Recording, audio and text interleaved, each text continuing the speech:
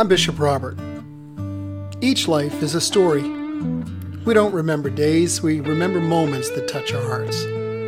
I want to invite you to come on in and have a seat in my study. Let's you and I spend a few minutes together and consider a verse of Scripture and how to apply it to those moments that fill up our lives. My hope is that it speaks to your heart, your mind, and your soul. And I hope you'll be back often. Welcome. You know, I've heard it said the only sure things in life are death and taxes. Well, neither one of us is likely to escape either one. But I know another thing that's as sure as the sun rising in the east. Hey, welcome to Mornings with Bishop Robert. Thanks for joining me. You know, this is the top spot on the internet for coffee with a cleric. My goal is to introduce people to the Jesus they never knew. Then help them get to know him and his word personally and better. So if our time together today speaks to your heart, let me invite you to like, subscribe, and also share this with a friend.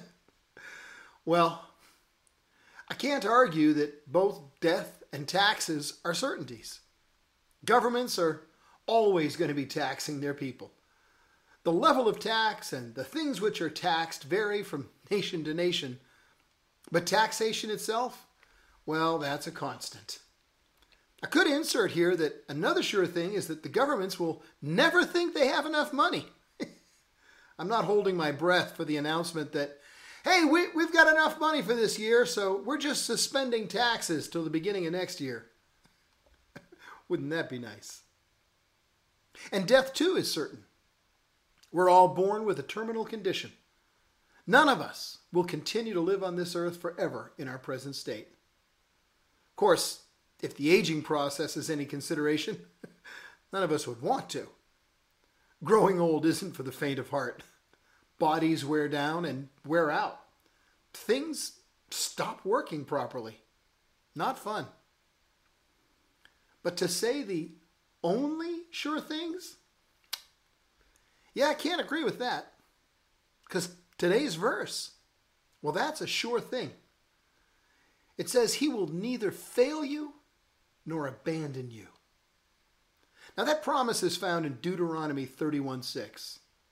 Hey, just here's a memory trick for you. If you'd really like to remember this verse easily, pretty sure everyone reading this today is likely familiar with John 3:16.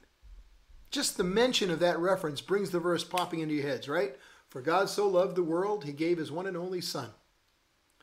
Well, this verse has the same numbers, 3, 1, 6. But it's Deuteronomy 31:6. No extra charge for that. So Moses was encouraging the people of Israel. God had been faithful to deliver them from the hand of Pharaoh. He had been faithful to care for their needs in the desert. Daily food and water had been provided. Their clothes had not worn out for 40 years. Not even the sandals upon which they walked. Moses was reminding his people of God's faithfulness as they were about to face a new battle, another series of enemies. Moses said, "Be strong and courageous. Do not be afraid. Do not panic before them, for the Lord your God will personally go ahead of you, and he will neither fail you nor abandon you." Hey, I don't know more than a few of the thousands of people watching this devotional. Some of you are looking at this in places that I've never even visited. You can be reading it in languages I can't speak. But what I do know is this. You too have challenges, battles, and enemies to face. We all have another battle in our future. For some, it's only mere hours away. But I know this as well. He will neither fail you nor abandon you. He will be with you in the battle. Sometimes he'll allow you to fight. Well, in fact, That appears to be the case most of the time, both in biblical accounts and in our personal ones. But there are also times when he knows the enemy is far too great, and God deals with the enemy on his own. Whether sending strength or sending angels, he will not fail you. You see, his concern is for you, and it's unwavering. He wants you to be in right relationship with him. He wants the sin in your life dealt with. He wants your faith strengthened. He wants the community of believers to which you belong and in which you serve to be developed.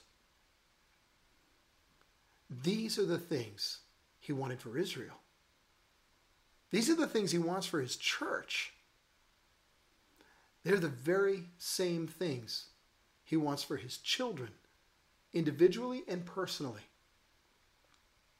So, like any good father, he'll allow life's battles to form you and shape you and strengthen you and train you.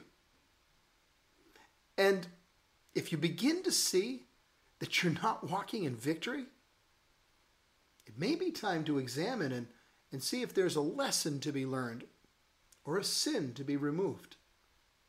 He's more concerned with the relationship and your eternal destiny than he is with individual victories or defeats in battles, because it's you for whom he's concerned. Look, I've not been the best father in the world, as I've mentioned in some detail in the past. Every earthly father has failed his children repeatedly. Good ones fail most frequently in ignorance. Others do so deliberately. But none of us are fathers in perfection. We only have one perfect father. And from his position of unlimited knowledge of past, present, and future, he makes an incredible promise. He will neither fail you nor abandon you. He will not. He knows he will not, because he knows the end from the beginning. He knows every battle your life will encounter, every decision you'll make. Nothing's hidden from him.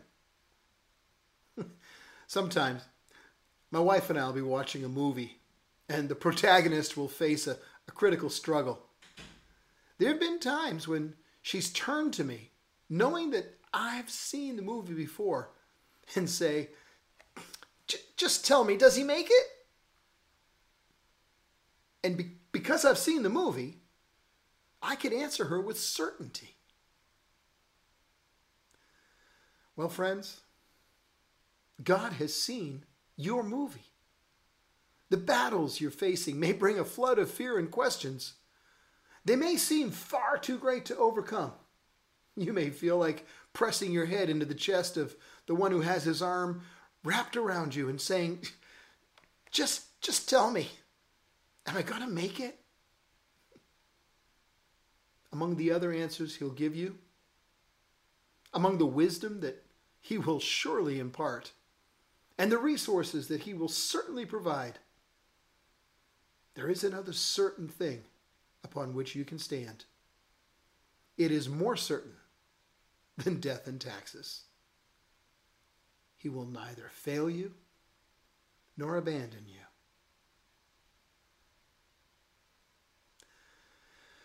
It's all the time we've got today. Before you go, could I ask you to help me introduce people to the Jesus they never knew and help them get to know him and his word personally and better? Would you please like this video? It really will help more people see it. Then click follow or subscribe so you and I can get together every single day. Would you like a free copy of my book, Count to One? Just click the link in the description and I'll pop it right into your inbox. Hey, one more thing. Would you share this video with a friend? I'd appreciate it, because as you do, well, you're touching hearts all over the world with the love of Jesus. Thank you for helping.